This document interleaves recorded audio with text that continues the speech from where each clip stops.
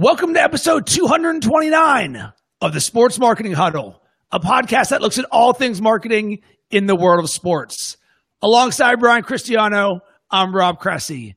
Today's topic, an NBA draft wrap-up. And Brian, I love the NBA draft, and it started out with a bang. Markelle Fultz goes to the Philadelphia 76ers, who trade up to get him. And now we're looking at Philadelphia. They've been bottom dwellers of the NBA for so long, and now there's finally hope. Joel Embiid says, trust the process. And the process is where we're going to start here, Brian, because Markelle Fultz, upon getting drafted number 1 overall, has a sponsored post on Instagram for a watch brand. And what was it? Tissot, I believe. And it says, and I quote, excited to head to parentheses city and join the quotes team name. Tissot is helping me get started with my team name watch. And it shows him with a picture like this. What a way to start out his NBA career by as an influencer marketing, keeping the process so real that he's like, you know what? I'm just not going to change anything. But here's the thing. I don't believe this is Markelle Fultz's fault. I believe this is his team's fault. Yeah, of course. Yeah. This is clearly like, either he has a social media manager or an agent or like an intern or a friend doing it for him and was like, okay, here it's all typed out. As soon as just place these words in. They forgot to do it or they scheduled it or something. Like that's probably what happened because I doubt that he was pushing the trigger on that. But it's freaking funny, man. I kind of like it. I actually think he got more attention because of the screw up than he would have gotten had he actually just posted it correctly. So you are 100% correct about that because there was a 0% chance I would have noticed that. We weren't going to talk about him otherwise. Let's be real. Okay, so is there an element, speaking of that, could that start to be used for the better? Obviously, with limited you can't do this all the time where it's like, wow, look at Markelle Fultz just continuing to put these generic Tissot things in there. But I guess what can we learn from this of the attention significantly outweighed what we would have normally seen otherwise? Does this make it a good marketing campaign? Because it's very much, we've talked about, is any controversy good controversy? And This is very tongue-in-cheek stuff. Is Tissot a winner in this? Yeah, look, of course, right? So look, here's the deal. You can't plan this because if it was fake, people would, filter it. And the next brand or person to try to do this, it's just going to fall flat and they'll look like an idiot, right? So it had to just be an honest mistake, which is what makes it funny. And so that's it, right? Where it's just like, you know what?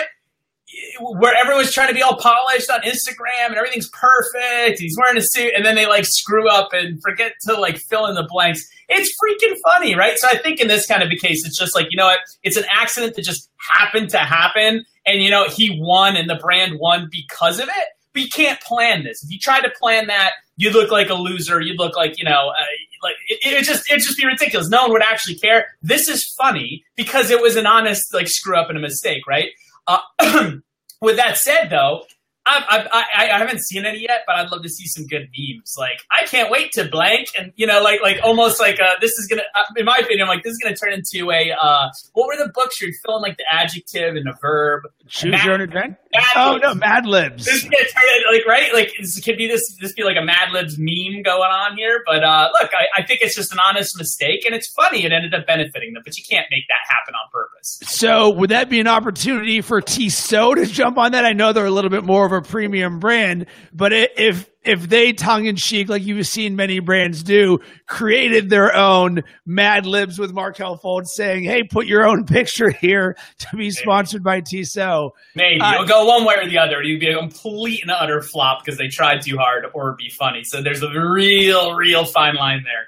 Does this make Markelle Fultz any more or less marketable, knowing that the very first marketing opportunity that we saw out of him was not executed correctly? It doesn't change a thing. Right? I think he'll get a little pop in awareness right now because of this. It's funny.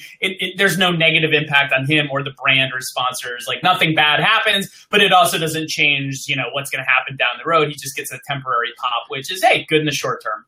All right, Brian, I can't believe that I'm saying this, but I am turning a corner on LeVar Ball.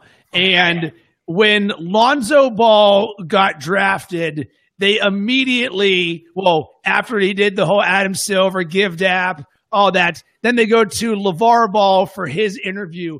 And the best way that I can describe it is LeVar Ball was the macho man, and whoever was interviewing him was Mean Gene. And the macho man just circling around like a shark, seeing some chum there. And when I saw it, it instantly reminded me of wrestling. And that's when things started to change for me, because we're talking about attention. And LeVar Ball, of course, called his shot that Lonzo is going to go to the Lakers. And then we started to see a little bit more personality out of Lonzo, and they're completely polar opposites.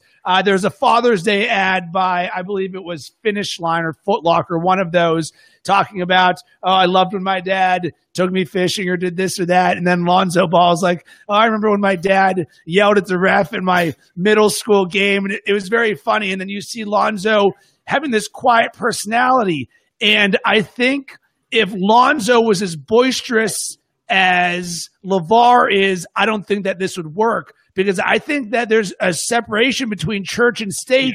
And because of this, I'm enjoying LeVar Ball like he's Mouth of the South, Jimmy Hart, or any other manager who's just a hype man. And here's the thing. He was just on Raw, took his shirt off. He is branding Big Baller Brand better or bigger than anybody with an unknown brand that I have ever seen. And I am now on the LeVar Ball, not bandwagon, but I'm not a hater.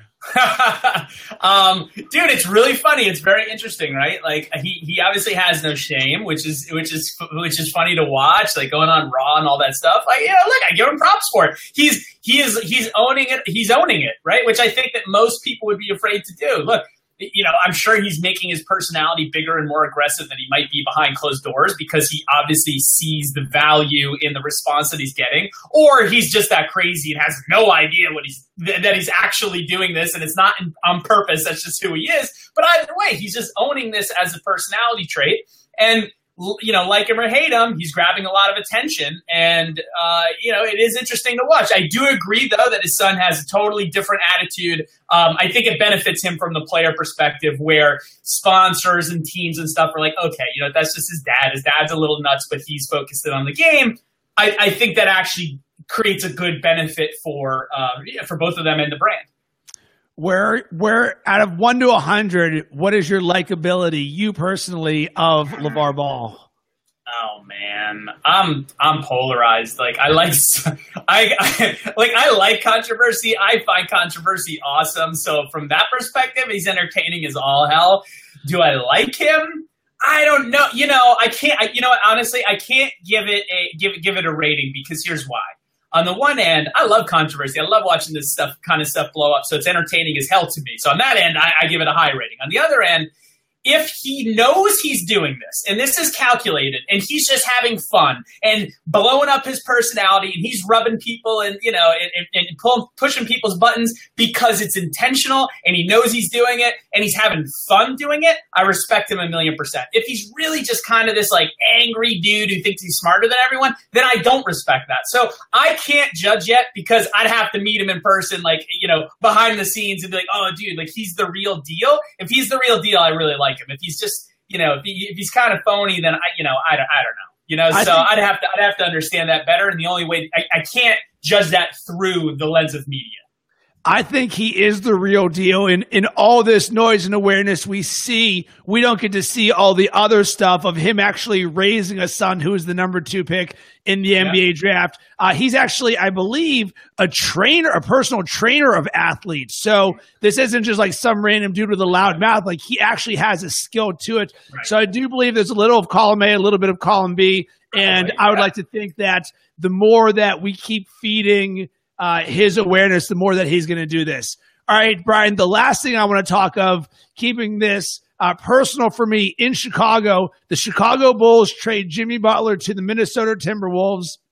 And my goodness, Chicago is about to explode because that means they are in complete rebuild mode. They take Jimmy Butler, who is a top 15 talent, someone that is very hard to get any draft pick to get to his level. We've seen him go from scoring 2 points a game to being third team All-NBA. We've lived and died by Jimmy Butler. We love him. And all of a sudden we ship him off to Minnesota, who is coached by former Chicago Bulls coach Tom Thibodeau, who essentially helped raise Jimmy Butler. The fan base is in an absolute uproar right now. So, Brian, if you're the Chicago Bulls, what do you do to try and to market around this rebuild, knowing that this is probably going to take, at minimum, 2 years? We've got a very disgruntled fan base, and we know that they're just going to sell the future, but there is nothing fun and sexy about a team that is going to be lucky to win 30 games next year.